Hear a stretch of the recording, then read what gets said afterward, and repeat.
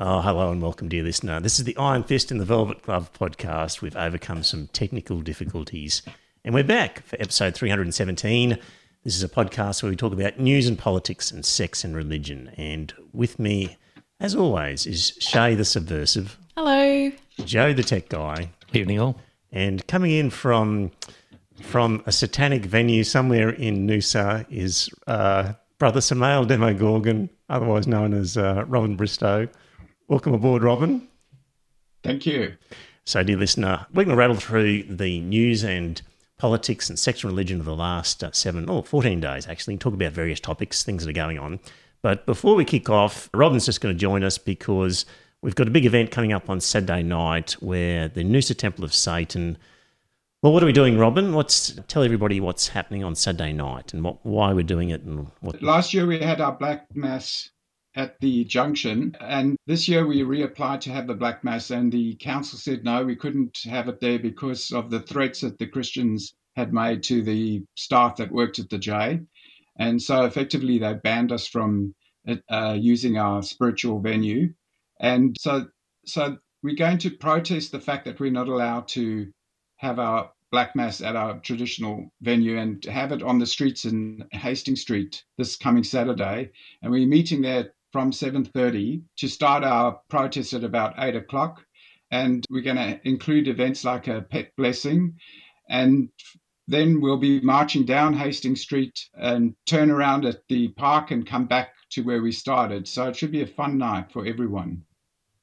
Yep, and it's a legal event. We've got a permit, so there's no problem in that regard. So that's all good. I'll be there. You'll be there. A bunch of people. I believe there'll be a film crew as well. So have a look on the Noosa Temple of Satan Facebook page for any other details that you might want. But get dressed up and wear something outrageous, and it will be a fun event. And then we'll decamp to a pub nearby and discuss all sorts of things. So that's the plan. All right, Robin. Well, because of the technical difficulties, we'll say goodbye to you and let you go. And sorry for all that mucking around. We'll do a dry run next time. No worries. Okay, Robin. And don't forget, we'll have transubstantiation happening. Yes. But we've got real body parts here. We don't have to rely on hosts that have been consecrated. You're halfway there already, starting with the real body part. All right. Very good, Robin. We'll see you later and talk to you later. Okay. Okay, mate. Thank you. Bye. Bye. Right. That's Robin Bristow, Noosa Temple of Satan. This Saturday night. It will be fun. I've got my outfit already, so I don't want to spoil it and say what it is. No. We'll probably Facebook Live the event. So great. With the handheld iPhone, so look out for that. Yep. If you're in the chat room, say hello and make some comments as we go. All right. So that was Robin. Okay, it wasn't even on the running sheet, but there was the announcement of the government's plan for net zero 2050. And this was then just another classic Morrison play of just announcing something without any detail and just saying, we're working hard, we've created this plan, we're moving forward, and all of the weasel words and just nonsense. Technology, not taxes. That's right. And the Australian way. We're going to do it the Australian way. I am so sick of this guy. Yes. I just want to vomit when I hear him talk. Yeah. And surely, Australia, you've worked it out by now. Surely you can see through this con artist. I was at a dinner party the other night and people were saying, oh, what do you reckon about Morrison? We're not so sure about him now. And I'm going, you're not so sure? Like, can you not see what this guy is? Still on the fence, you mean? I potentially might vote for him. Yeah, they're saying, starting to have second thoughts about him. And I was going, you're kidding me. And so, and a news poll came out today, which party do you still trust with the economy? And, of course... I said the Liberal Party. Yeah, way ahead. It's actually quite depressing. It is depressing. I'm beyond the outrage. Really, and I'd really there is so much evidence in front of you now. If you really haven't picked up what a prick this guy is, and not even a smart prick, just if you haven't worked it out by now, what can we do? You're clearly just not paying any attention. That's right. It's sort of depressing. It is. So it's like one of those things where you just have to tune out after a while and go, I don't really want to go into the weeds and the woods on this because I'll just get depressed the more I read about it. Yeah. There was one good line from Chris Bowen who said, I've seen more detail in a fortune cookie. That was a great line. Sometimes a little comedic line sums up the whole thing. Why go through and talk for 10 minutes when you can just sum it up with that? Yeah. So anyway, of course, it's all going to...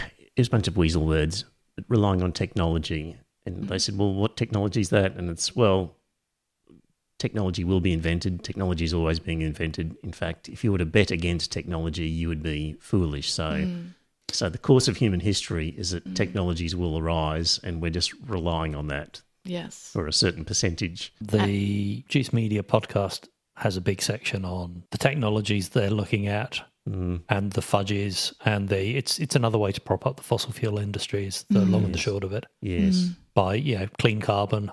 Yes. And blue hydrogen. Yes. Carbon storage and just dodgy figures. You just cannot trust a single thing these guys say. So, and for this, we got to promote Keith Pitt.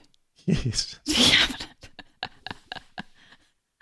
Someone gets a promotion for this heap of shit. And we're being extorted by the National Party. We've just got a handful of votes. And probably a lot of their voters want something done on this regard. It's such a blight on our democracy. This is not a democracy. No. When we're going to have Barnaby Joyce in charge of the country. That's right. And we've been held to ransom by these guys. Yes. The Matt Canavans of the world. This is not a democracy. No, it's not. It's something less than that. It's not a totalitarian state yet, but it's an oligarchy. But we're just kidding ourselves with the level of democracy going on in this country and a lot of Western countries. That's right. Yeah. So, So what more is there to say except be depressed but be angry as well and hope something comes along. There was a question time with Milton Dick asked the Prime Minister Scott Morrison a question, and I'll just play what happened there. Hopefully it comes through. Thank you, Speaker. My question is to the Prime Minister. When the Prime Minister arrives in Glasgow in a fortnight's time, will he tell the meeting electric vehicles will end the weekend, batteries to store renewable energy are as useful as the big banana and the big prawn, and renewable energy targets are nuts? The Prime Minister has... Mr Speaker, I don't accept the caricature that the member has put forward. Mr Speaker, it's just simply not the case. Members on my left. It's a complete misrepresentation.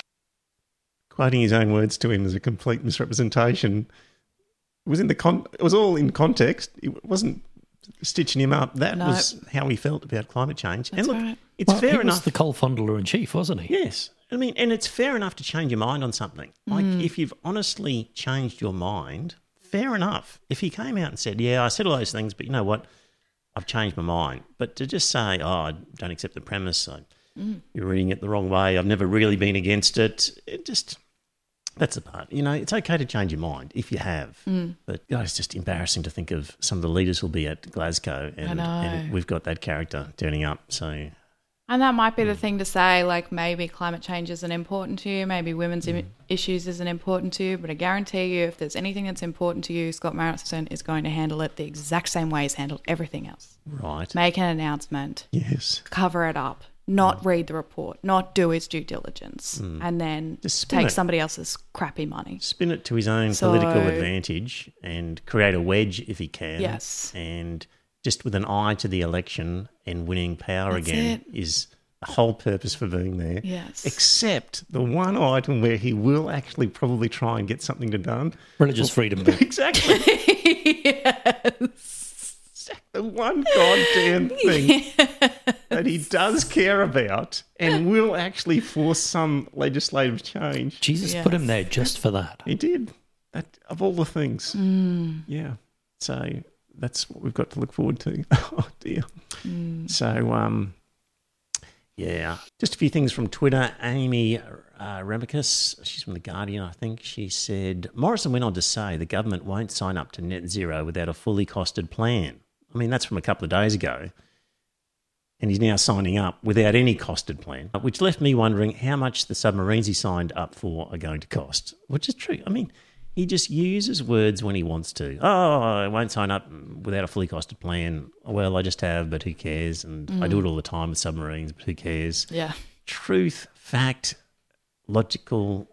Just please be consistent. If you're going to rely on a certain premise, apply it across different other categories where it's appropriate. No, just all out the window. Do whatever you like. Yeah. So Sky News reported National Party ministers have threatened to quit cabinet if Prime Minister Scott Morrison fails to meet their demands and his net zero emissions target. And Adam Vance said, you say that like it's a bad thing. So that's true. If some of them would quit, that mightn't have been a bad thing. And yeah, that's that. So that's climate change. It'll be interesting to see what happens over the next few weeks. It'll just be more weasel words. I noticed, actually, I follow the Scott Morrison Facebook page. Do you follow that? No. Basically. Not masochistic enough? I would just grind my teeth to dust and I need them.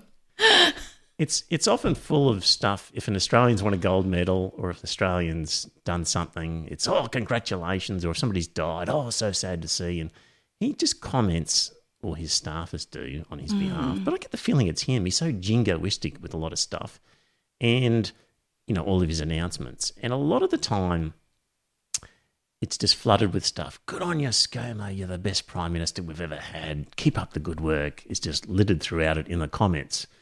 But on the climate change one with his announcement, people have poured onto him. Like, right. The Facebook comments, great, but it's by people saying, how dare you sign up to 2050 net zero? This is the wrong thing to do. How dare you cave in to the left? Did you? Caving to the left. Yes, it's all along that sort of... Yeah. Some of this. How dare you give in to the science? But did you hear about the sock puppet account? Sock puppets are fake accounts on social media. Right. That people use to comment and it not come back to them.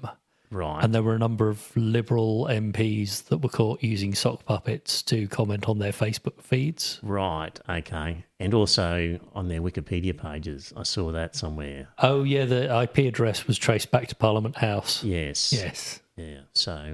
So he actually got heat from people, but from his crowd saying, what the hell are you doing? You've turned into a pinko commie. You've caved into the left, and the only people making sense in this world are Alan Jones and Andrew Bowles. Comments like that. And Matt Canavan. Yeah, so you mean Rupert Murdoch releases one bout of climate change positive newspapers and after years of bombarding us the other way, it didn't make a difference? No. His key columnists have all maintained the line. Right. But what they have done in the Murdoch press is they're pushing hard on nuclear.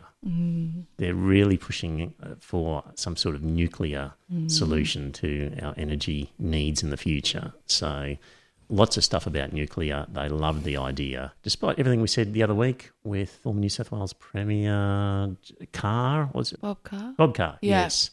Saying essentially nobody in business is interested in the nuclear option. It's too expensive. Yes. And I was talking to somebody involved in the energy industry who shall remain nameless, and he was saying that there's real issues with nobody wants to even produce solar at the moment because they just can't get their money. When they're trying to sell the electricity, they can't make a dollar because it's just a surplus of electricity being produced in the system at different times now during the day, and they're sitting on excess electricity. And some of the solar ones are actually selling it at a loss up to 30 cents a megawatt because there's a government subsidy of 30 cents. So they're actually willing to sell it at a loss because they didn't pick up a subsidy. So that's interesting. There's issues with... There's also talk about households being taxed in the future, being charged for exporting electricity at high peak, correct, high generation. We don't times, want your electricity, and we're going to penalise you for putting it in the grid. Which is to encourage you to buy batteries and store it. But also, any new system now, I believe in certain states, when it's installed, it has to have a switch that they can operate at a central location to turn it off, so it doesn't come into the grid. Okay, So that's I've not with heard that one. Yeah, that's what I heard with new systems, that they can actually, you can't enter the system now unless you've got a cut-off switch that they can turn on and off if they need to turn you off. Yeah. Right. So, yeah, so interesting times in the energy market. And the other thing about... So who loses if we have a surplus of electricity? Pardon me. The suppliers of Businesses. electricity. Right. Okay, right. Yeah. Say that like it's a bad thing. Yeah. The other thing about it is that the problem with the coal plants is they can't switch on and off easily. They can't ramp up and ramp down. Like, they just have to keep going. And that's one of the inherent flaws with them, or problems, is that... No, it's a good thing. They're not flexible. It's base load. Yeah, base load. But that's the same problem with nuclear. Nuclear can't be turned off and on as well. So that's part of the problem with nuclear is they'll have this base load that they then... What do we do with it? We can't switch it off easily. So I was at a coal-fired power station a couple of years ago, and they were saying historically, middle of the day, air conditioners running, it was their busy time. They couldn't afford any damn time, absolutely had to be up in the middle of the day. Yep. They're now saying it's their maintenance period. Right. Yep. Yeah. There's no call for them. And this particular one was air-cooled as opposed to water-cooled. And actually their peak efficiency is at night. So it's a good thing that in the middle of the day, solar, because they're less efficient in the middle of the day, they produce less electricity. Yes. So it's good for them to shut down at that, or not shut down, but reduce their running Right. to just idle. And then at night ramp up when the solar comes out, because they're more efficient at that time. Right. And when the wind doesn't blow at night time as well. Well, yeah, exactly. According to some politician who said that as well. Yeah. I thought that was a Batuta advocate thing. No. That's real. That's right. You've got to look at things carefully. Satire and reality. It is depressing. It's Poe's law, isn't it? Poe's law, is it? Yeah. What's Poe's law? Poe's law says that there is no way to caricature a creationist that is so ridiculous that it couldn't have been said by a creationist. That's okay. So, okay. Shane, realise that you shouldn't underestimate the underclass. No, you shouldn't. It's true. According to Prue Goward, they are damaged, lacking in trust and discipline, and highly self-interested. But the poor is still a force that Australia needs to properly harness. So she was some former sort of Equality Commissioner. I know, it's a worry, isn't it? And a former LNP politician of some sort. So what do you think of that article?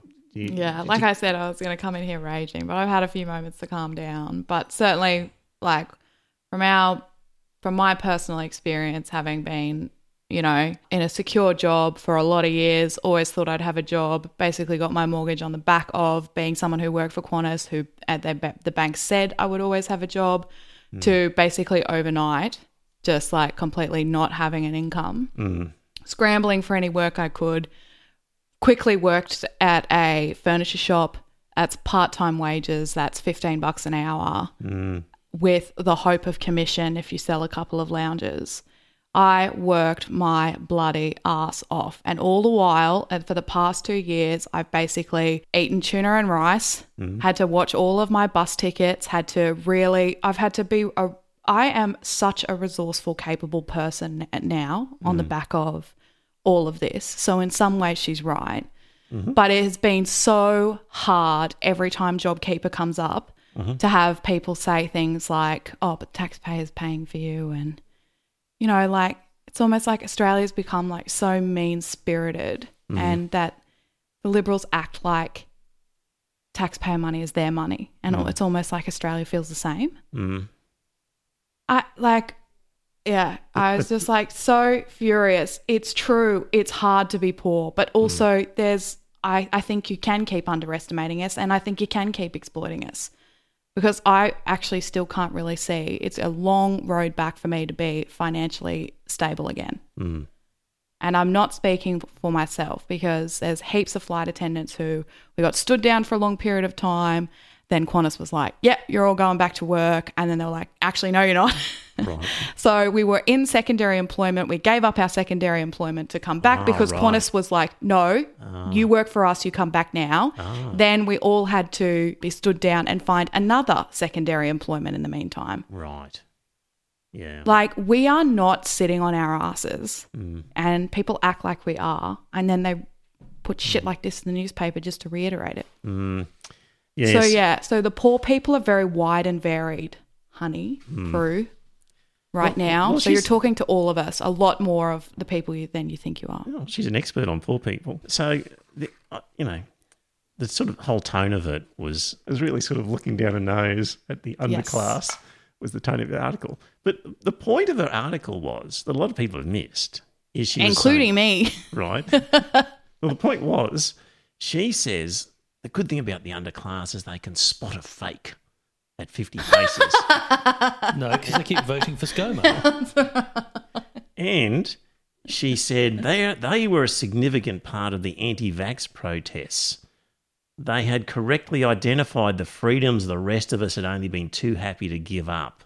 And never have we needed them more to challenge modern meekism. The child who cried, "Look at the king," in the emperor's new clothes was surely a member of the underclass.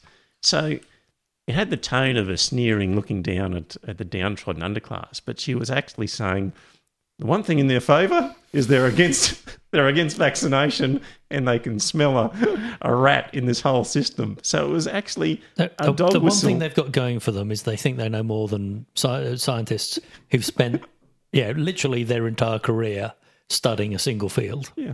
So it was actually also a dog whistle to the anti-vaxxers and whatnot in the community, saying that... Well, I assert that the people out there fighting in Melbourne and riding have never done a hardship in their lives. Right. They're small business owners who are living large and making it rain and snorting cocaine. I don't know. And now suddenly they get locked up. So, and yeah, you're right. That's pretty much. I don't know what they are. Certainly, there seem like a fair number of construction workers in there, and construction workers can be doing all right. Thank you very much. So, who knows? Now, so that was Prue Goward, and was there anything else I want to say about her at the time?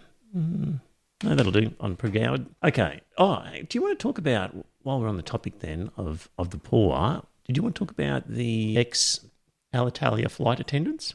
Yeah, although I was actually kind of inspired by this story, so I was kind of taking a different swing on it. So to give the listeners some background, what's the name of it? Air Alitalia. Yes. Yes. Were in financial distress like a number of other airlines, and so they were bought out by ITA Airlines.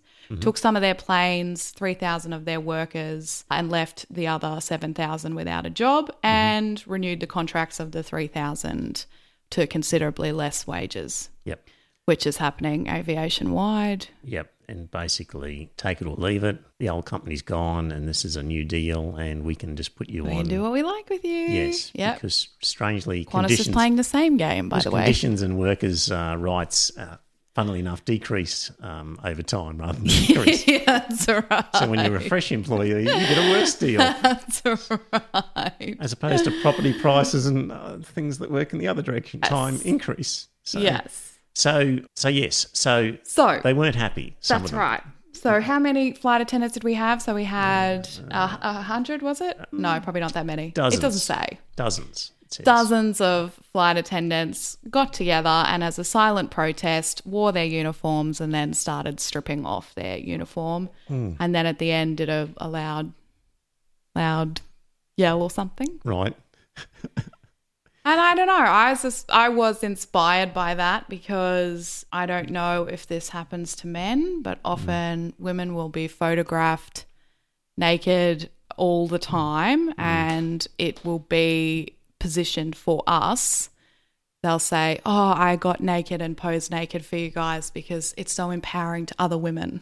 Right. And it's actually not empowering to women to see other naked women. Yes. And I just thought that was a beautiful action protest of a perfect balance between the female form, which is a work of art, and the fact that our bodies are also vehicles and possible communication things. So That's what I took from that angle. I took that angle from this. Have you got the picture up, by the way? I did have. Okay, yeah. Yeah. So I wasn't really so that then- concerned with poor people. I just thought that was cool. Really cool for a whole range of ways. The action, the beauty of the protest, the artwork. Well, this is the thing. You need publicity.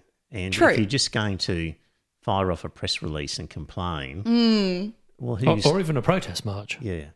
Yes, indeed. Who's going to listen? Yeah. So you need some outrageous element in order Yes. to gather attention. So, But I just still thought like they could have got, properly naked or something like that, and they would have got the same press. But I don't know. There was a real beautiful, almost poetry to it. It was art. there you Yeah. go. So that's what I liked about Well, it. they're still talking about Sort of Lady shit. Godiva. How many years? Yeah, Lady Godiva. Why did Fill she? me in. Why did she? What did she do? You never heard of Lady She Godiva? rode naked through the middle of town. Yeah. Why As a 600 years ago. Yeah. Why did she do that? As a protest, but I can't remember why. Right. It was a protest, and Yeah. it got her attention. And Was it supposed to be that her hair covered everything or something, or the important parts, or like, yeah? But I don't know why Lady Godiva did that. But we'll find out before the end of the evening. And yeah, that was. Anglo-Saxon noblewoman, somewhere between 1066 and 1086. And why did she do it? It's not a famous story. But Yeah. Oppressive taxation that her husband imposed on his tenants. So to complain against her husband, as his chattel, she rode naked through the middle of town. There we go. There we go. Learn something every day. indeed. Yeah. So, James is like likely never happened. yeah. Almost certainly, but it's a good story. You said in your note to me, I'd like to discuss this at the next podcast. I'll talk a bit about third wave feminism. Is this third wave feminism or? Oh, have you yeah. said- I have meant you to said write that- an article, but leave it. Okay, we'll let that go. All right. Because this is going to kind of like mix it all in with how third wave feminism is kind of like characterized as a confusing topic. Right. Yeah. Yeah. I And looked there's at a whole range of things. Yeah, I looked at a few things. It looks like we're up to fourth wave feminism, and I didn't even know Are there was we? third wave. Yeah, apparently. So, Ooh, what's we're- fourth wave feminism about? I don't know. I'll It's have sort to of do some research. it's just third wave on steroids. So, what was? Did you write this or did I write No, this? this came from Wikipedia. So, Oh, yeah. I was having a read of this myself. yeah, somebody who invented the third wave said, "So I write this as a plea to all women, especially women of my generation. Let Thomas's confirmation, that was a Supreme Court judge confirmation, serve to remind you as it did me that the fight is far from over. Let this dismissal of a woman's experience move you to anger. Turn that outrage into political power.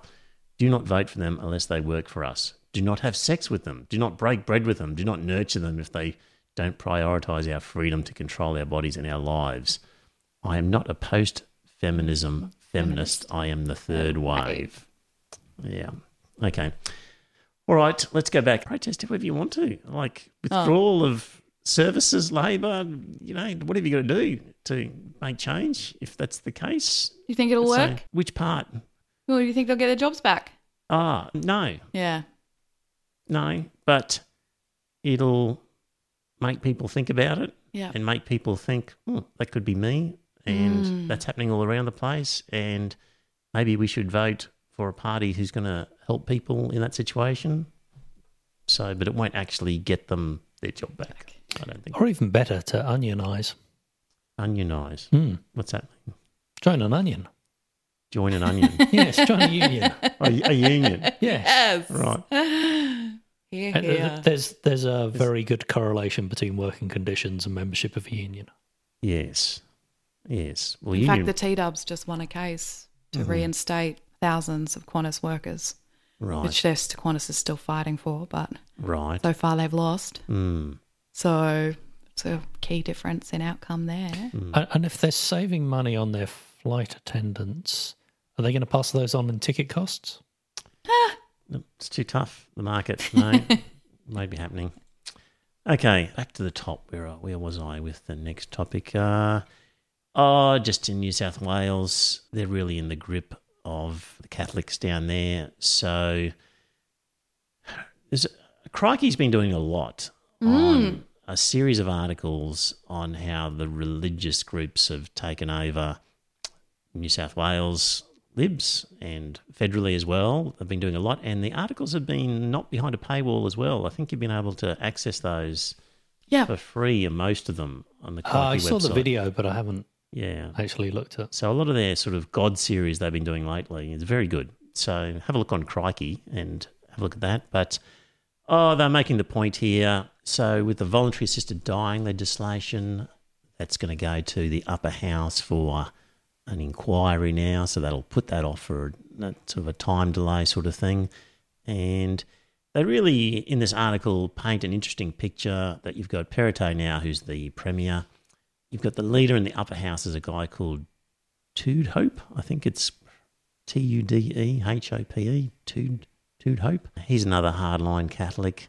And the article just shows the relationship between the two families where Perrottet hired Tudhope's daughter, Tudhope hired Perrottet's brother. You know, they're all working in amongst their different offices. They're all part of this Catholic group that was in with Archbishop Anthony Fisher, who was in with George Pell, and these are the people making the decision on whether the cemetery should be managed by an independent group or whether the Catholics should maintain control of the bits that they want to maintain control of. And there's clearly a conflict of interest there. And there was another article by Crikey about the Baird family. Remember Bruce Baird? Remember the name. Mike Baird. Mike Baird. His father, the actual electorate that Scott Morrison took over was previously a Baird electorate, and just how the family is interwoven with all sorts of people, particularly out of America, and it's just the interweaving of all sorts of people in power based on religion. And it's too depressing for me to read again, but Crikey have done a really good job and all that sort of stuff. So, meanwhile, Christina Keneally says that no one is seriously trying to turn Australia into a theocracy. And she got quite annoyed at the people who have basically looked at Perrottet and gone, not another bloody Catholic, and this guy's too red hot. Like, he's too red hot. We don't want him. And she's turned around and said, well, we can't just say you can't have somebody because they're religious. Well, the point is, people aren't saying we can't have him, but they're saying we don't want him. And yes, which you actually can say. Exactly. Yeah. So it's democratic to be able to say we don't want him because of his views, which we know what they are because he subscribes to this. Wasn't she? She was a Catholic as well. I know that, but wasn't she a secularist? She was more secular, I think, than most, but she was still against some of the abortion law stuff. Yeah. Okay. Yeah. So anyway, she says it's crazy to say that we're trying to turn anyone's trying to turn Australia into a theocracy. You know, at the end of the day, it already is in many respects, and they're just hanging on to it. So you know, they really straw man the argument a lot of the time. So people have legitimately been saying, this is unrepresentative of Australia. This guy has got views that the majority of Australians don't agree with, yet he is in power. And nobody voted for him. Nobody voted for him. And it sure as heck looks like he's going to stop legislation that most of us want because of his religious views. And she will turn it around from saying, sometimes I wonder if those who look down on people of faith and try to stop them from entering political debate simply lack confidence in their own positions. Well, nobody's stopping him from entering political debate. People are wanting to debate with him and the process. So the other thing is, So anyway, she stood up for Dominic Perrottet and said, back off. And again, it's not stopping them entering the debate. It's giving them more power than realistically the majority of society. 90% of us don't believe in the same things that he does. If he starts bringing in laws based on his beliefs, then he's ruling for the 10%. Yes. And not for all of us, let alone the majority of us. Yeah. I mean, we're having all this corruption stuff about Christian Porter. Who paid the money? Is there a corporate interest there that he's going to then be held on account to? We've had Gladys Berejiklian and her boyfriend and a conflict of interest, and these people are under a conflict of interest when they are so heavily involved with the church, and a church is a major player in our politics, in our society. So he may not be a shareholder in the Catholic Church, but they don't have shareholdings. It's as good as you get as being a shareholder. So it's and this relevant. is the best we can expect from the ex-Labor Premier of New South Wales, who is, what have you got here? Deputy Leader of the Opposition in the Senate. Who's decided it's not good enough for her to be third on the ticket of the Senate and is now going to run for a House of Representatives seat, which was just this hugely factional dispute. This is where her attention is right now. Yeah. On defending Yes. the opposition. Yes. Yep. Yeah. Not her best work. Yeah. Even Michael West Media did a great expose on the JobKeeper rorts, basically, which saw $40 billion going to corporations that made money or paid bonuses to their executives. And essentially it showed how during the crisis, in the heady days of the crisis, the government was meeting with corporate power groups who were saying, oh, you've got to keep it going, don't put any sort of constraints on this. And Treasury had sort of observed that there's problems here where we're giving money to people who don't need it. And anyway, the government has decided that it won't be clawing back any of that money. Like it could pass some legislation of some sort to say, well, you guys got money you didn't need, we want it back. $40 billion gone to some of the wealthiest companies and biggest in Australia, many of them foreign owned. Hardly normal. And what's the Labor Party response? Oh, well, they're not going to stand up to the business lobby, are they? Rolled over. Qantas needs that 28 new aircraft. Rolled they're planning. Rolled over and said, yeah, we don't think they should be clawing back that $40 billion either. Fuck. Let it go. Let it go. Let it go. There we go. It's a depressing episode so far. Whereas if you owe Centrelink money, Yes. they'll hound you till you death. Absolutely. Get the last $50 out of you on a robo. Exactly. Yes. Made to feel like I was just, Yeah. my cap in my hand, begging Australia to keep me alive. Yeah. In the chat room, Bronwyn says, have a look at Andrew Lee, Labor MP for Canberra. He's adopted it as a special issue. So have a look at him and definitely have a look at Michael West Media. So good on you in the chat room. Keep chatting away there. Yeah. So the next article. Maybe companies should be paying a CEO tax based on the amount they pay their CEOs. Yes. Hooray! Yes. Yeah. Certainly Qantas crew would love that. I reckon there should be a different tax rate depending on how many employees you've got. Or maybe just the taxation in the difference between the median wage. The multiple between the CEO wage and the median wage of the employees or something. Yep. Formulas like that. And also, I reckon just number of employees, because I can remember we did something on Instagram in Australia or somebody like that. And they had like 4 employees, something crazy, because everyone was just outsourced on contracts. And so... Oh, so taxing on outsourced rather than a small business.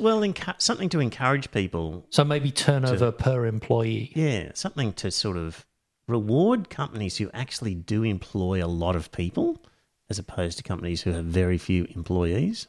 Yep. Because that's what we want our companies to be doing, is employing people. So, but they're just going to say that they're very efficient. Yes. And we're going to say, well, that's fine. That's fine, but we're going to reward people who employ people. So if you don't get that reward, so that might affect your efficiency. So, anyway, okay, so that was the multinationals. That was Labor rolling over. Oh, we had Christian Porter's Blind Trust. So we had a situation... Blind Trust or brown paper bag? Yeah. So we had a situation where there was a vote on the floor of Parliament about putting this to, I think, some privileges committee. And the Speaker of the House, a Liberal, said there's enough of a prima facie case here that it should go to this privileges committee to be investigated. Not saying he's guilty, but it should go there. Speaker of the House. Mm-hmm. And they goddamn called a division, got everybody in and voted it down and said no. Apparently first time in history. Australian parliamentary history. So essentially saying it's fair enough and for a politician just to get $1 million anonymous donation, supposedly anonymous, without having to declare it. Mm-hmm. And the next day in the Courier Mail, guess how many words were written about that particular event? 0? 0. Not Wow. a single word in the Courier Mail about it at all. And the Australian on page 2 had one column that would possibly have been 200 words maximum. Porter funding probe blocked. Like a massive blow to our democracy. And just no mention of it. Gone. Never you mind. Yeah, exactly. Who cares? No. I'm just thinking, Sir Joe. Yeah. It's Shades of. yes. Yeah.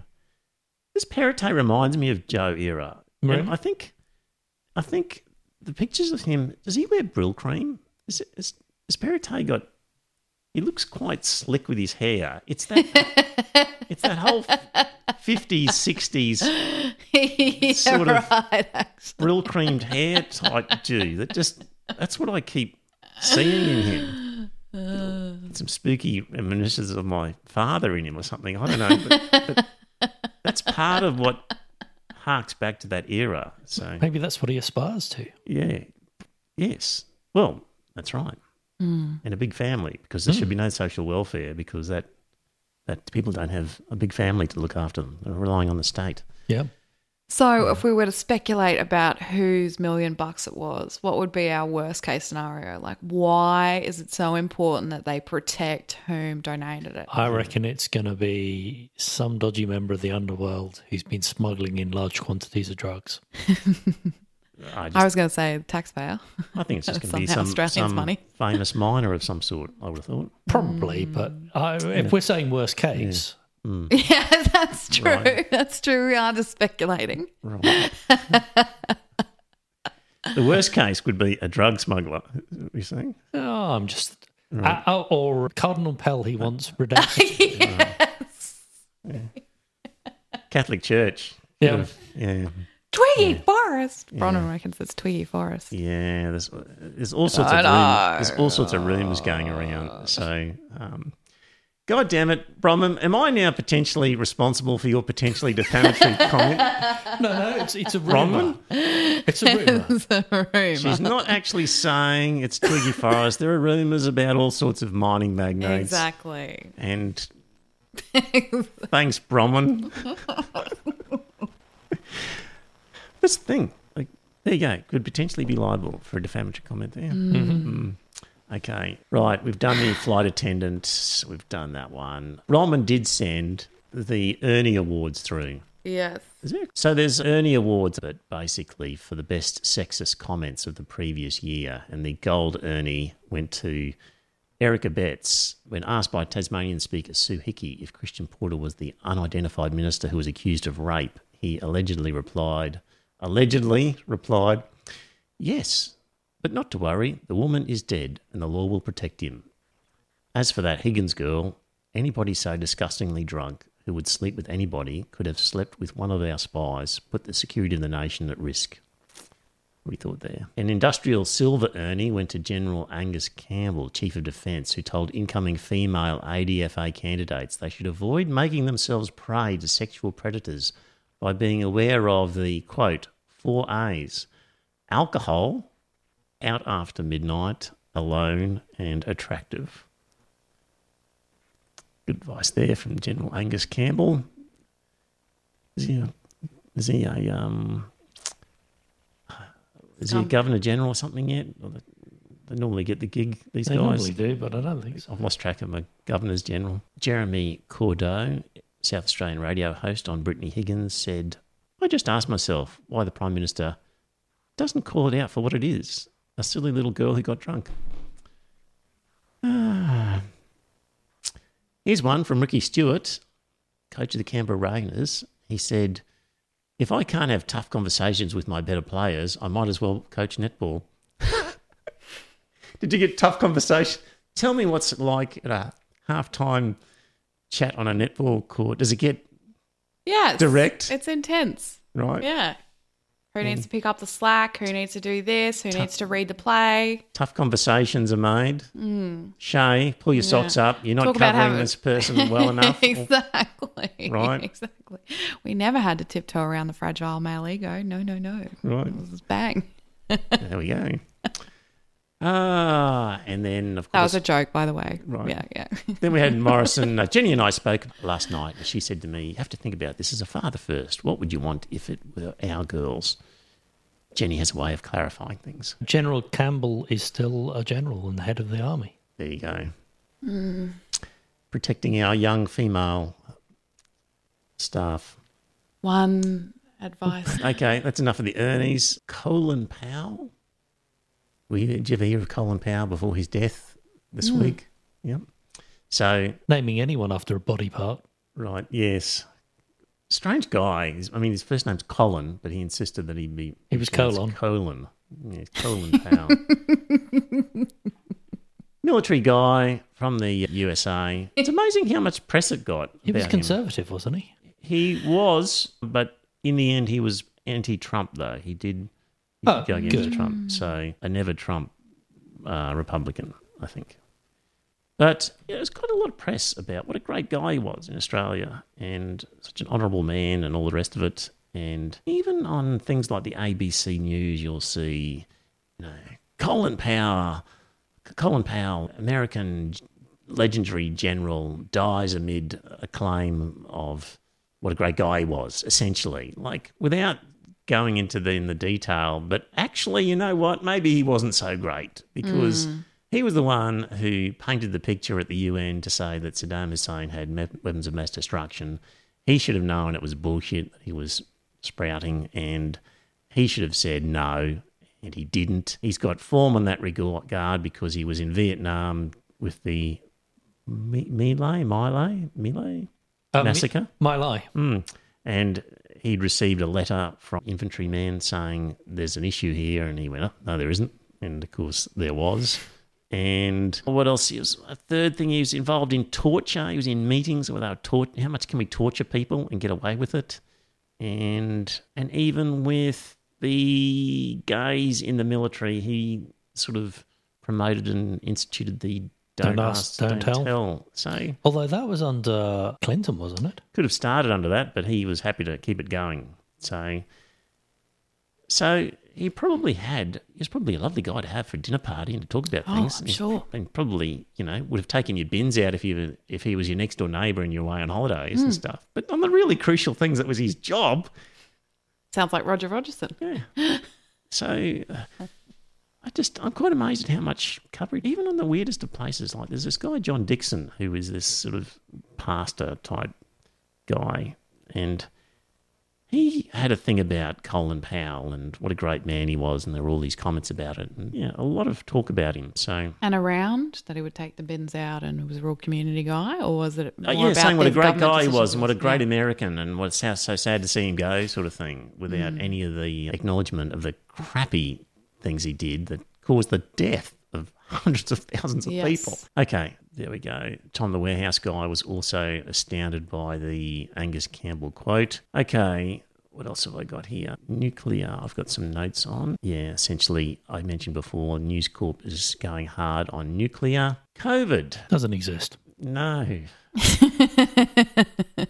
Well, that guy down the Gold Coast who's got COVID... Who hadn't used his QR code check-in since September in months. Yep. And was on oxygen and or assisted breathing so that they couldn't actually ask him where he'd been and who he'd exposed. Yeah, and he was trying to fight his way and abscond from the hospital. Yeah, that was claiming yesterday or that COVID was a hoax. What can you do? You can't do anything. Euthanasia? Yeah. Dire Straits, did you read my comment on nuclear? I did, Dire Straits. You said something about smaller suburban nuclear modular type stuff, I think. And Dire Straits, did you listen to my comments about nuclear a week or two ago, which said how expensive nuclear is, how hard it is to get up and running, and how nobody's doing it, how it's NIMBYs. Not in my backyard. Exactly. So If they honestly think they're going to be deploying a little nuclear reactor in every suburb, you got to be joking. yeah, I mean, if the Scandinavians can't build one on time and on budget, how are we going to do it? Honestly. So, yes, I did die straight. I just didn't want to argue with you. But now I have. There we go. COVID. Here we go. There's a tweet by this guy, Jeff, who says, holy fucking shit, vaccine mandates are causing teachers who don't believe in science to quit, nurses who don't believe in medicine to quit, and cops who don't believe in public safety to quit. I'm failing to see the downside to this. Well, exactly. It's a sorting out process, isn't it? Now, you had previously poo-pooed nurses as being potentially a group of large, with an above average level of COVID. Above average for medical professionals. Yes, of sort of vaccine skepticism and whatnot. Yeah, a worrying amount. Yes. And before we started, you mentioned you saw some statistic that... Yes. Which was? Which was that the Queensland Nurses Union has lost 4,000 members over mandating vaccines. Yeah, that's a lot. And that they are going across to NPAC, who are going to supposedly fight the fight for them. This is mandating that people who are working with a at-risk population should be vaccinated. Not general members of the public. This is people who are working with sick patients who possibly have suppressed immune systems. Yes. Right. And your mother wasn't happy with his comment, was she? She wasn't. She thought it was, I think she even said that she thought it was ironic that we spent the first part of the session talking about defamatory remarks, right, and then saying that we made remarks about nurses entertaining pseudoscience. Wasn't supported How many at all. nurses are there in Queensland? It's not going to be a small number. So what proportion is 4,000? So the Nurses Union is the largest union in Australia, and I think they have close to 50,000 members. Oh, so it's 8%. Yeah. Yeah, okay. It's a fair number, isn't it? More than you would have thought. If you'd have sat down at the beginning of the pandemic and said, this is what's going to happen with nurses and vaccines, you could have got a lot of money betting against that. You would have got good odds betting against it. Anyway. Yeah. Okay, so that's interesting. So there was a case in... Well, I don't know if it means just to answer Ross's question, I don't know if it means whether they did or didn't get vaccinated. There isn't actually a causal link there, but I'm just saying they resigned from the union. That was... No, I think the question is at all any vaccines, not just COVID vaccines. Oh, God, I don't have those. I No, don't have that kind of information. But there is something I'm specifically... And I'm seeing a lot of, no, I'm pro-vaccine, just not this one. Yes. But when you listen to anti-vaxxers, that's what anti-vaxxers say. Oh, no, Yes. I'm pro-safe vaccines. I'm pro-vaccines in a spaced-out whatever it is.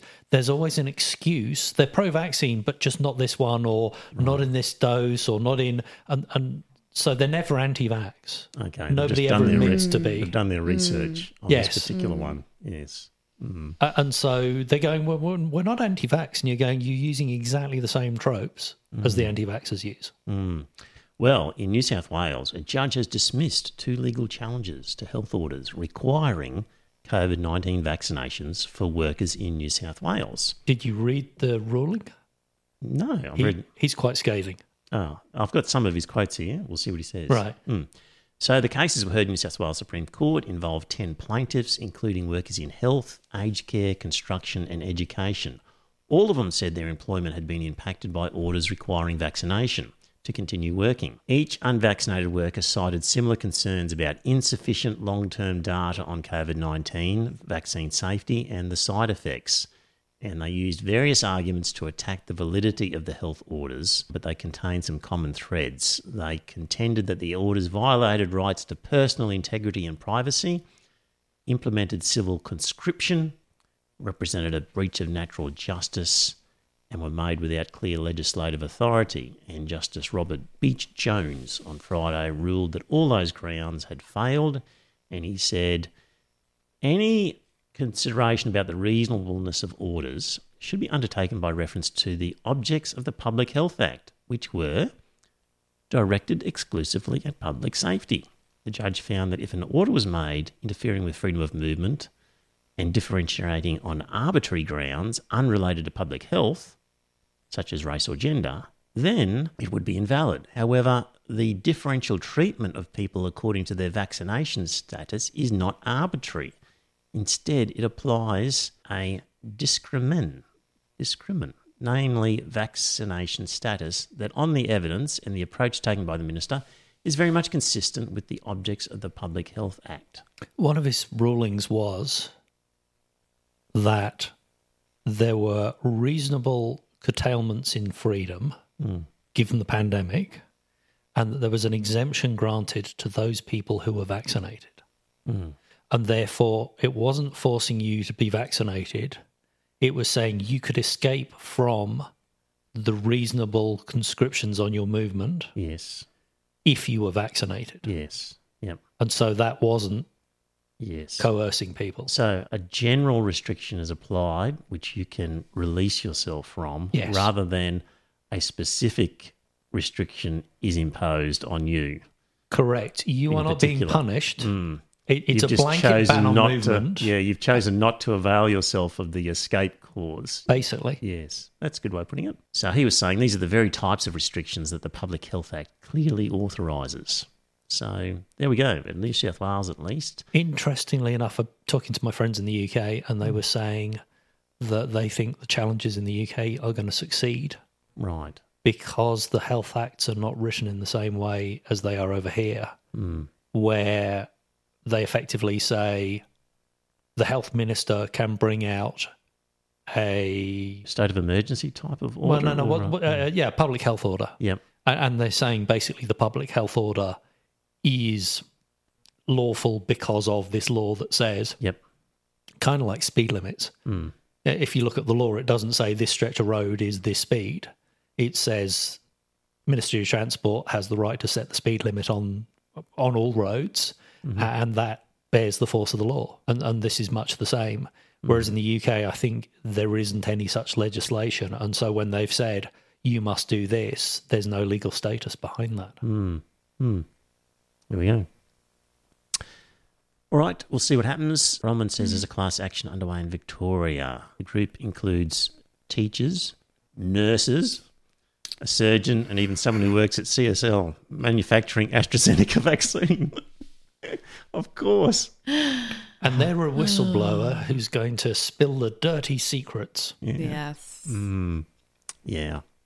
So, what's the latest?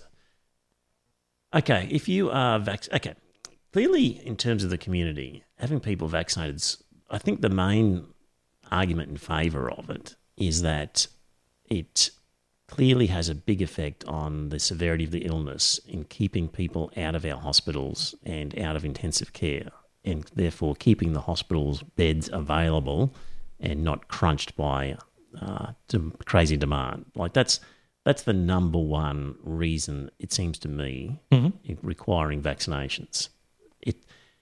People who are vaccinated, though, can contract the disease and the virus. Yeah, very much. But does vaccination slightly reduce their chances of contracting the virus? I'm not sure. Effectively, yes. So it reduces your risk of contracting the virus. It makes it less of an impact when you do. It means you clear it from your system more quickly. So you're infectious for less amount of time. So you can infect, so you could be vaccinated, double vaccinated, you could contract COVID-19, you could pass it on to somebody else. But the whole point is that the possibility of that is reduced than if you were unvaccinated. Yeah. So anyway, you'll see people arguing on social media and stuff. Well, people who are vaccinated still get COVID. Well, yeah, they do. I'm not saying they don't. And people who get vaccinated can still pass on COVID. Well, yes, I haven't said they don't. But it's about, is it less a risk than if they were unvaccinated? But more importantly, if we're all vaccinated, then the health system's not going to get crunched. That's the big one. What's the drink driving limit? Well, for an open licence, 0.05. All right. So if I get in a car and drive at 0.05, I could have an accident. If I get in a car and drive at 0.5, I could also have an accident. Yes. So drinking less has no impact whatsoever. Yes. Yeah, it's say it's a tenth of the rate. It has an impact. It's not going to completely stop it from happening. But there is a huge difference between unvaccinated and vaccinated. And that's what people, it's not an on or an off, it's a reduction in risk. Yes. And wearing a mask is the same. It reduces the risk. It doesn't completely save you. Yes. Being vaccinated and wearing a mask. Yep. It's just a really shallow argument to just say, vaccinated people still get it and they can still pass it on, therefore we shouldn't be insisting people are vaccinated. Well, take into account all these other bits of information. If people have time, UQ are running a massively open online course on edX called AVAX 101. And it's all about how do we know vaccines work, bit of the history, how do they work, and also why are people vaccine hesitant, and how do you counter their fears? And they did one on climate change denial, which was very, very good. And I've just started the AVAX 101. So is it like online lectures, is it? It's online lectures. It's... How many hours is that? It's like 2 hours a week for a period of about 8 to 10 weeks. Right. That's a commitment. Yep. Yeah. But it's free. And anytime you want? At the moment, it's sign up. And they're saying that the free access, you only get it for a certain period of time. Okay. So I'm just thinking uni's over next week. Yeah, and I don't know how many of the looking. lessons are up, but it's worth looking at. The climate change one was up for a while. One was very, very good. And the videos are now up on YouTube. And it's possible these ones will end up on YouTube. All right. Very good. Yeah. Okay. So if you want more, UQ website. No, Google it's around. edX, edx.org, I think. Okay. And just look for AVAX, and it's run by UQ. Okay.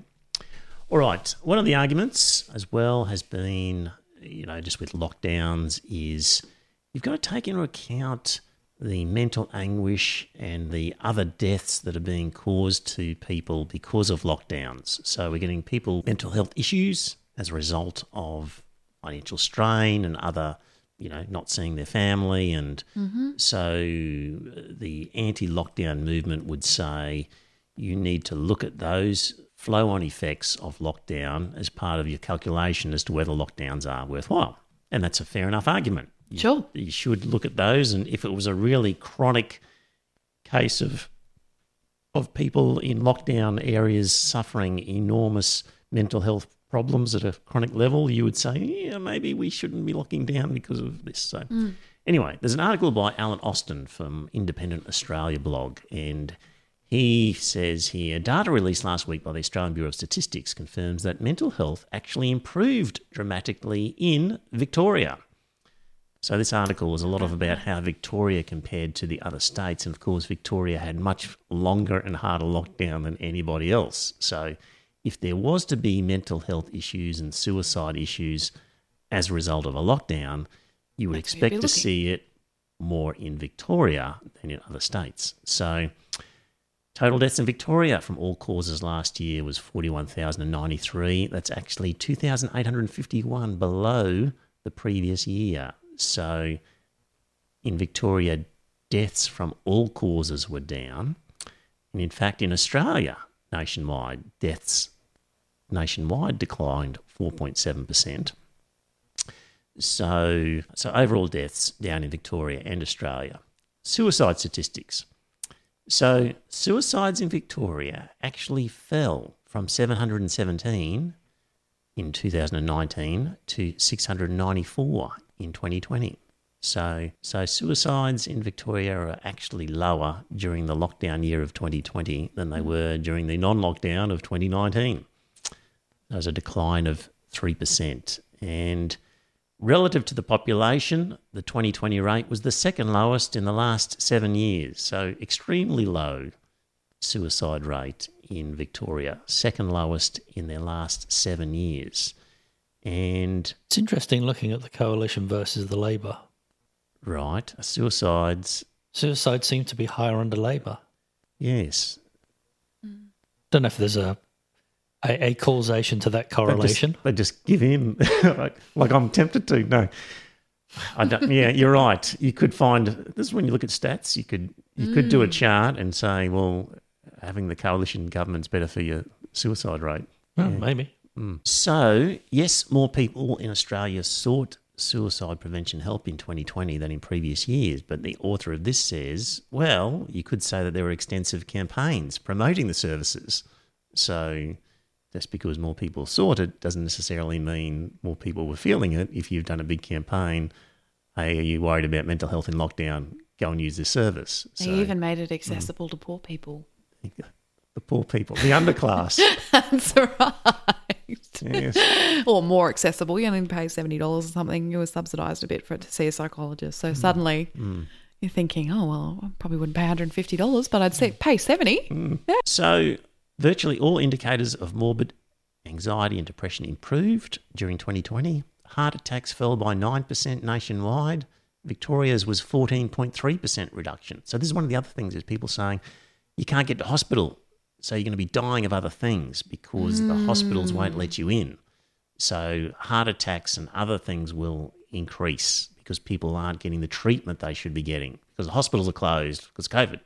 So in Victoria, there was a 14.3% reduction in heart attack deaths, which was leading the country. The question is whether people are not getting preventative treatment, which will lead to long-term impacts. That's right. And that we won't see in the statistics. Correct. We won't have statistics for that for several years. Fatalities attributable to mental and behavioural disorders were down 9.9% in Victoria. Cancer deaths... The all-causes mortality, though, has been touted by the anti-vaxxers as reasons why COVID doesn't exist. Yes. Because we've got very, very low rates. Yeah, we've had all this COVID around and we've got these really low rates of death. You know, they're lower than they've ever been. That's right. But we haven't had COVID. Yeah. And we've been locked down, so we haven't had road accidents because we've not been driving around.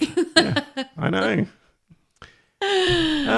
Anyway, cancer deaths fell by 2.4%. Lung cancers, fatalities by 4.6%. See, that makes no sense. Probably attributable to restricted access to smoking outdoors. Hard to say. No. In such a short time. Exactly. Maybe people are just happy at home with people and they're saying, I'm enjoying my life now. I'm going to hang on. So maybe people are happier. Well, there's a lot of discussion about work-life balance. Yes. Yeah. So, but they're also saying that the problem with working from home is... Yes. Good on your incidents of anti-vax freedom fighting nut jobs increased. Increased. Even one of the kids I went to high school with, I was on my way to uni last week and he was just getting out of the car and didn't have a mask on, so I recognised him. I said, "G'day, insert name here." And I said, "Oh, what are you doing?" And he's like, "Oh, just come down from Sunshine Coast to sell some silver, going off grid. I'm not going to be vaccinated." I'm not like... Really? Right. Really? Sorry, sell some silver? Sell silver. He's not even using normal currency anymore. Right. So he's flogged out of all people's so he houses. can't be tracked. It's just because he's not going to participate in the Marxist, what do you say? Marxist regime around communism and... Yep. Okay, yep. So, yeah, I thought, the incidence of anti-vax freedom fighting has increased, definitely. Okay. Meanwhile, New South Wales had higher rates than Victoria in fatalities caused by mental and behavioural disorders, heart attacks, arterial disease, gastric and duodenal ulcers, and a whole bunch of other things. So New South Wales did worse than Victoria. So there we go. In terms of the evidence so far, you'd have to say that lockdowns have not been detrimental to the mental health or mortality rates in Victoria. Mind you, if people haven't been going to get tested or treated, that's a statistic that could show up in a few years' time. Yeah. Right. I mean, I certainly noticed working from home that I'd become a lot more sedentary. Right. Yes. Because, the walk from the station to the office, the walk from the office back to the station, going out at lunchtime to get food, whereas everything is now, 10-metre walk to the kitchen. Yes. Yep. Or if you have an esky beside you with the big... Well, exactly. You can just reach across and get it without even getting up. Jack H says, history of depression. Found my mental health improve. Easy, to suffer alone with depression had something in common, as we all suffered through last year together. I did remember seeing something like that, Jack H., where people in that situation felt, you're not the only person to express it that way. So, I haven't had to commute to work in a long, long time. But I reckon if I was suddenly introduced to not commuting, I'd be very happy compared to my previous existence. Like, commuting sucks. So all these people have been able to avoid a commute and have that extra time. All those rich people. So, well, yes, maybe. Yes. Well, let's face it, it is the very working poor who are the cleaners. That's right. The hospitality workers. At first we were essential. Nursing homes. Yep. All that sort of work which are actually essential and we need them to do it, still have to physically turn up. Mm-hmm. The rest of us who are doing white-collar work who can, to a large extent, do it on the phone or on a computer have been the ones who have taken advantage of it. Yep. So... True. But the dole bludgers still work from home. Right. Or dole bludge from home. Here's an interesting one. I think we've previously talked about this sort of concept with transplants, organ transplants, and whether you should lose eligibility for transplants in certain situations. And we were talking about people who were vaccinated. Well, okay, we've got no beds in ICU or we've got limited number. Oh, you didn't get vaccinated? Well, we're not going to waste a bed on you because we've got other people who have been vaccinated, and in fact, they've got a better chance of living now than you do. So you miss out on that bed, and where there's limited resources. We're talking about that could be a problem for the unvaccinated in that they, even a triage situation, they could legitimately miss out on a treatment where resources are slim. So in Colorado, a health system told a prospective kidney transplant recipient that she would not receive an organ donation if she remained unvaccinated against the coronavirus. So the patient had about 12% of her kidney function left and they'd found a donor. And UC Health told the TV station that studies had shown that transplant recipients who later tested positive for COVID had a significantly higher mortality rate, 18 to 32%, compared to 1.6% among those in the general population who tested positive. So if you've got a kidney transplant and you test positive, you've got a higher chance of dying than people who don't have a transplant. So they've got a policy, and they said that transplant patients were generally required to meet similar requirements before and after surgery, even before the pandemic. Patients may be required to receive vaccinations including hepatitis B, MMR, and others. The spokesman told the paper in an email, patients may also be required to avoid alcohol, stop smoking, or prove they will be able to continue taking their anti-rejection medications long after their transplant surgery. The patient, Leilani Lutali, told the TV station that she had learned of the hospital's policy as her donor was undergoing the required testing. She said that she worried about how the vaccines might affect her health in the future and that she and her donor had declined them for religious reasons. I'm being coerced into making a decision that is one I'm not comfortable making right now in order to live, Ms. Lutali said. Well, Jesus sent her a liver and set the boundaries required. Yes.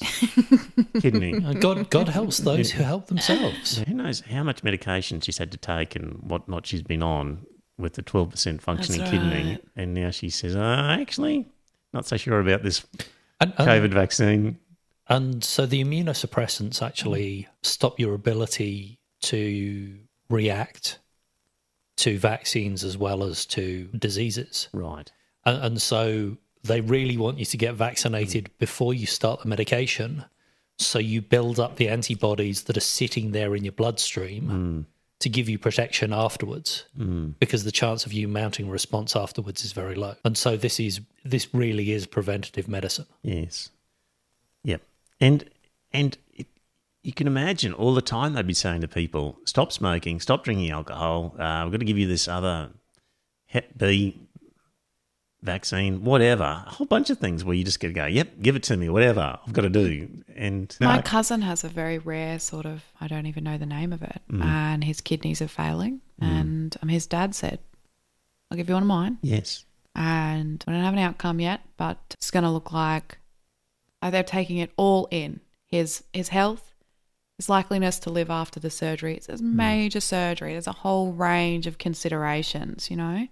And, you know, if you're going to have a kidney transplant, then you've got to trust your doctor. They're going to cut you up. Cut you up, put somebody else's kidney in, but you won't trust them to say, here's what you need to do first. Weird. Weird. I'm seeing a lot of fatigue in medical professionals who are going, we're putting our lives on the line. You're coming to us when you're sick. You want the help, but we're offering you something that's going to keep you out of the hospital, and you're turning it down because you don't believe in that, but you believe in it when you turn up and you want a ventilator and you want us to treat you. And to be fair, I empathise with them saying, I've had enough. You're not looking after yourselves and you're putting our lives at risk. And if you can't be bothered to do that, then I've had enough. I'm not going to do it. And we're either going to see them quit or we're going to see them going more and more refuse to treat the unvaccinated. Look, I can see there'd be fatigue in the medical community. I see fatigue in the podcast community, just arguing the points all the time.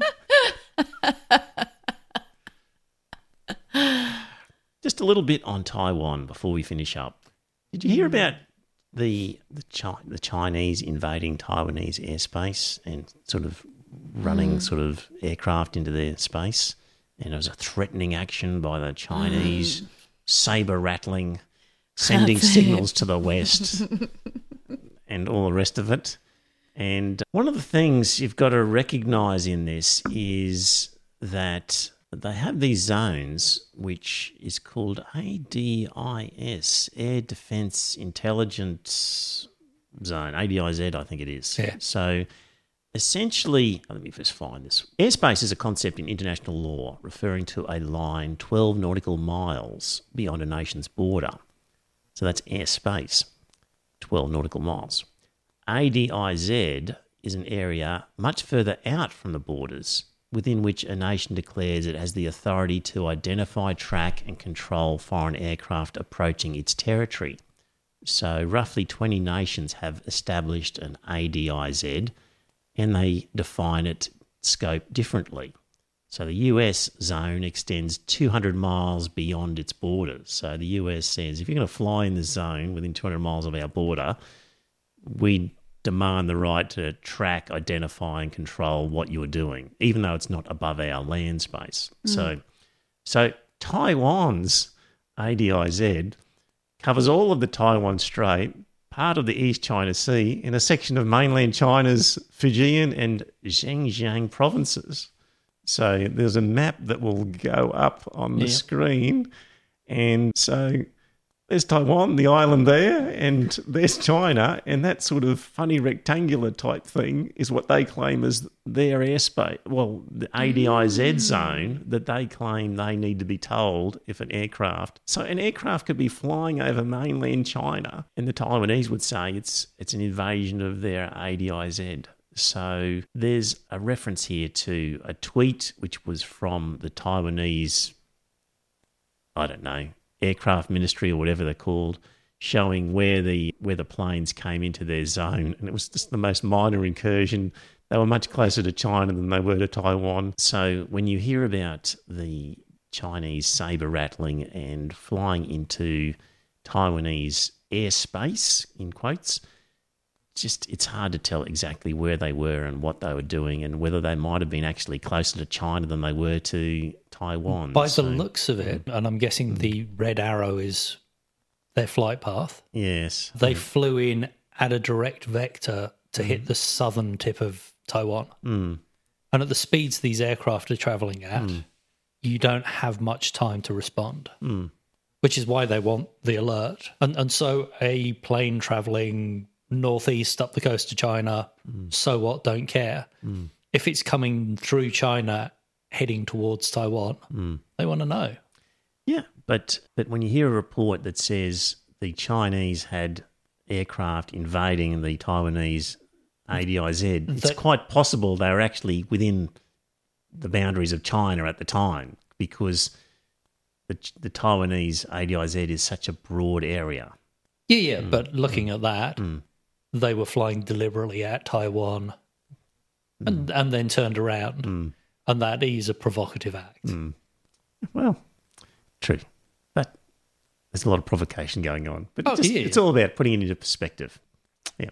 So no doubt the Chinese were doing a little bit of... They would have known exactly where the so-called border was, and they're just saying... Huh. The Russians were flying at Scotland a couple of years back. Right.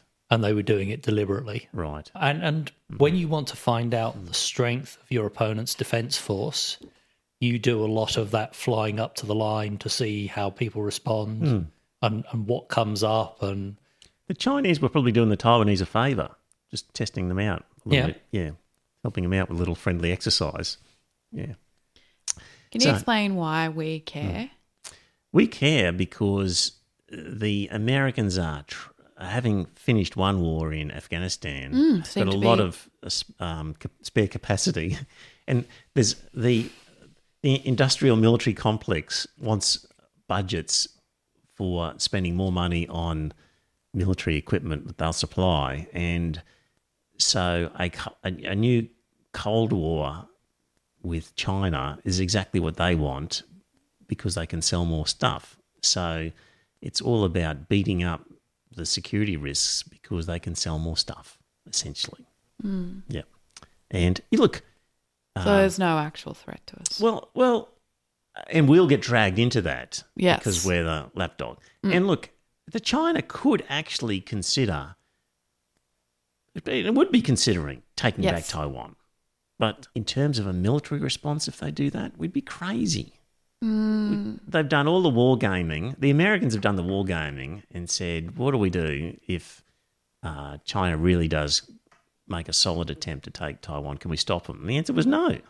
Like, they can't do it. So really what they've got to do is use other methods like, okay, we'll get together with the rest of the world. We won't buy their shit and we won't sell them stuff and, all that sort of economic sort of tactics is what you would do in the event that China decided to take Taiwan. So you can also make it very, very costly.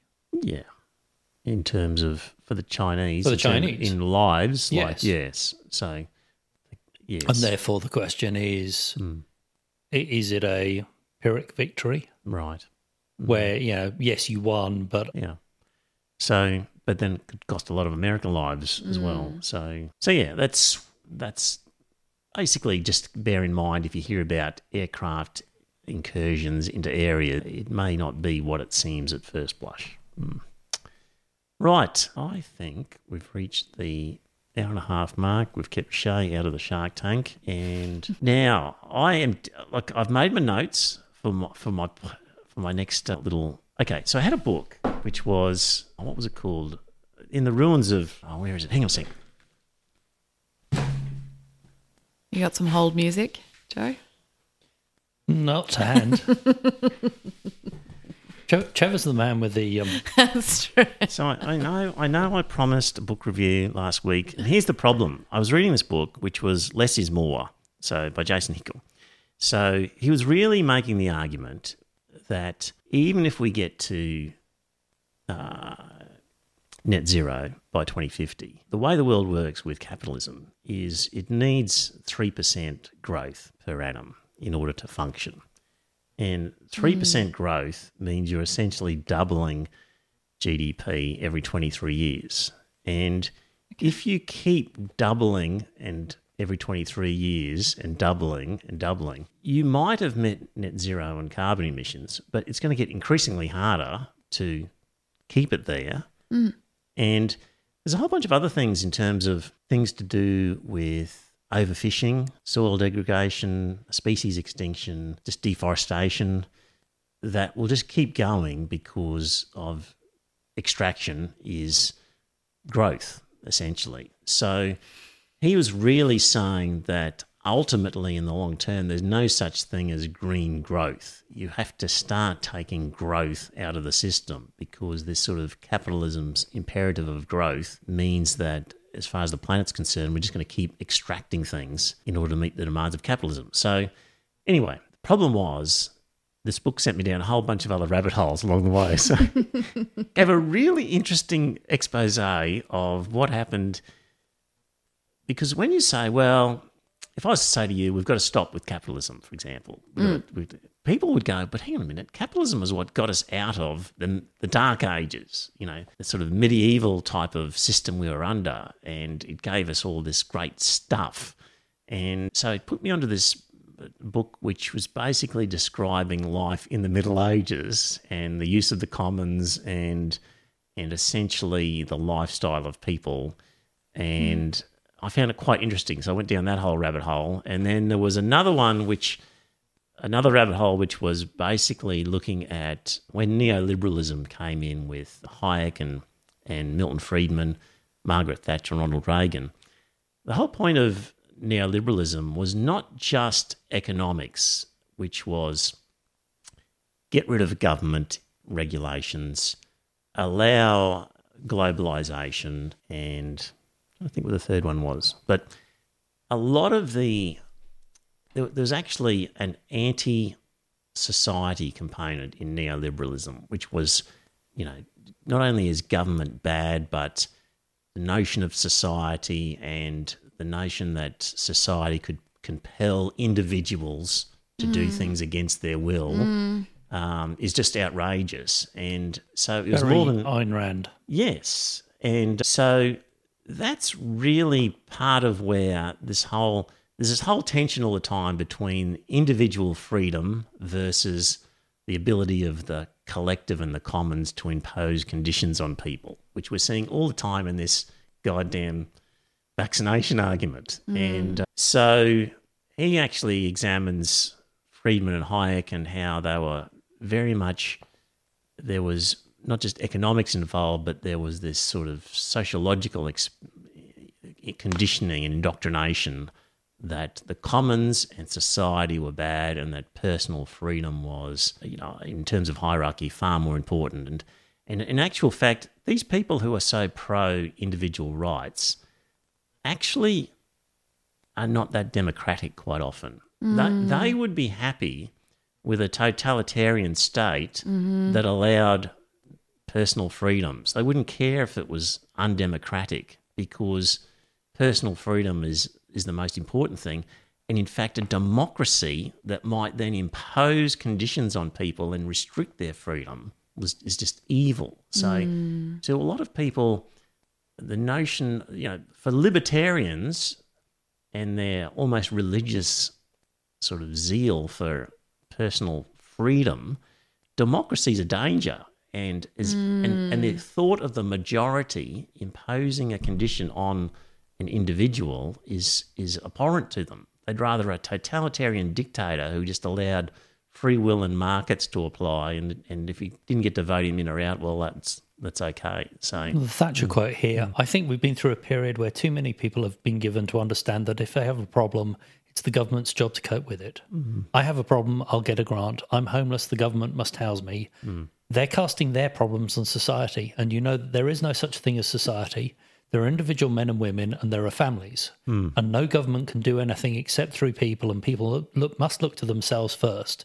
It's our duty to look after ourselves and then also to look after our neighbour.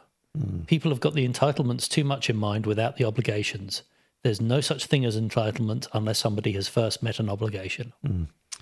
So that argument has won through. And we've got Barnaby Joyce now, like he's goddamn. But one would argue that the obligation is, certainly in terms of the vaccination, the whole freedom, is your obligation is to make sure that you protect the other members of the weaker members of society. And the obligation, conversely with the libertarians, is to pay your way in taxes. Looking after your neighbour is paying your taxes and paying for those who are less fortunate. So anyway, I've decided on my book. as a result of all this. Uh-huh. Yes. So it's really on this concept of, the honeybee or the fruit fly. So human beings are honeybees. We're not fruit flies. And essentially the parts of it would be that the first part would be that we as humans have some hardwiring, which has come about through evolution. So my favourite topics of the whispering beta males and humans are a domesticated animal and psychopathic chicken story and all that sort of stuff is sort of hardwiring that we as humans have. And then if you think of it as a computer, and then the software that we have, our operating system, is our sort of philosophies and moral systems. So starting off with Homer and the ancient Greeks, Socrates, Plato, Aristotle, and basically explaining how we've got that tension between personal liberty versus the community, the collective. That's at different times in our history we've had different software, and that is a thing that we can change by decision if we want to. And then just looking at, well, what has actually happened in terms of history, and basically then looking at the Industrial Revolution and neoliberalism and how that basically wrought the rise of this individual freedom has sort of won out, and that we need to return to an appreciation of the commons. And did individual freedom also come about from the Enlightenment? Yes, it absolutely did. So all that's really interesting to figure out who was responsible and how we got there, and still lay on top of that things like free will. I mean, the evidence seems to be that we don't actually have free will. There's arguments in either direction. Yes. But if you are, a super rational person who demands the freedom of the individual in all respects as a first priority, and that you're incredibly rational about this and scientific, well, you have to deal with the free will argument, because if there is no free will, then that personal freedom and liberty that you're talking about so much is actually a bit of a figment of your imagination, perhaps. Yes. Quite tricky, that thing. So anyway, because having thought about this, I sort of see it everywhere in these arguments now. Like the whole vaccination thing is all about that tension between personal liberty and the right of the collective to impose conditions on using the commons. Essentially, if there was a libertarian island that these people want to just fuck off to and go to, well, good, go. But no, you actually want to hang around and use the commons, well, we get to regulate it. Yes. And you might think it's authoritarian, but it's actually democracy, and it's actually how we've been operating in our communities. And arseholes like Barnaby Joyce are in Parliament saying, I'm sick of the state and its interference, and this whole, if you look at what's happened today and yesterday in terms of the argument for 2050 and net zero, Morrison is basically saying we're going to do it the Australian way, we're going to do it through innovation, we're not going to impose conditions on people, we're going to allow people to do their choices on this. We don't believe as on our side of politics that we can impose conditions on people. So if they don't want to impose conditions, can I go in and break into his house and take all his goods? Yeah, well, this is the point. All the time conditions are imposed. Yeah. Yes. So yeah. So anyway, I'm going to work on that. I think I need to do that. So that'll be next week, will it? Well, that'll be the start of it next week. Okay. Yes, there we go. So it's guaranteed to be less depressing by the sounds of it. Yeah, a bit more meta, because we just get into the weeds on these most depressing things and be, oh, God. Just as a complete sidetrack, have you heard of the Kardashev scale? The Kardashev scale. Kardashev, no. He was a Russian something or other, I forget. It's about the amount of energy a civilization uses. Right. And so a type 1 civilization uses all the energy that falls onto it from its star.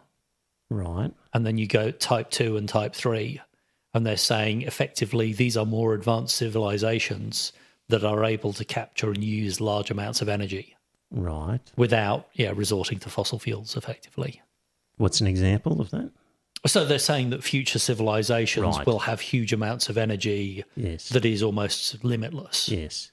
And so you were saying we're profligate in our energy use. Yes. And they're saying that future technologies will enable us to Yes. capture and use large amounts of energy. Yeah, but what Jason Hickel is saying in Less is More is, okay, you might get energy under control, but if you are extracting all the time you're going to run out of stuff to extract. Right, And okay. Deforestation, overfishing, soil degradation, that sort of thing. So we'll have the energy, which might be carbon neutral, but we'll still be having problems as a result. Yeah. Not perhaps we might sort global warming out, but we'll end up with a barren Earth in any event.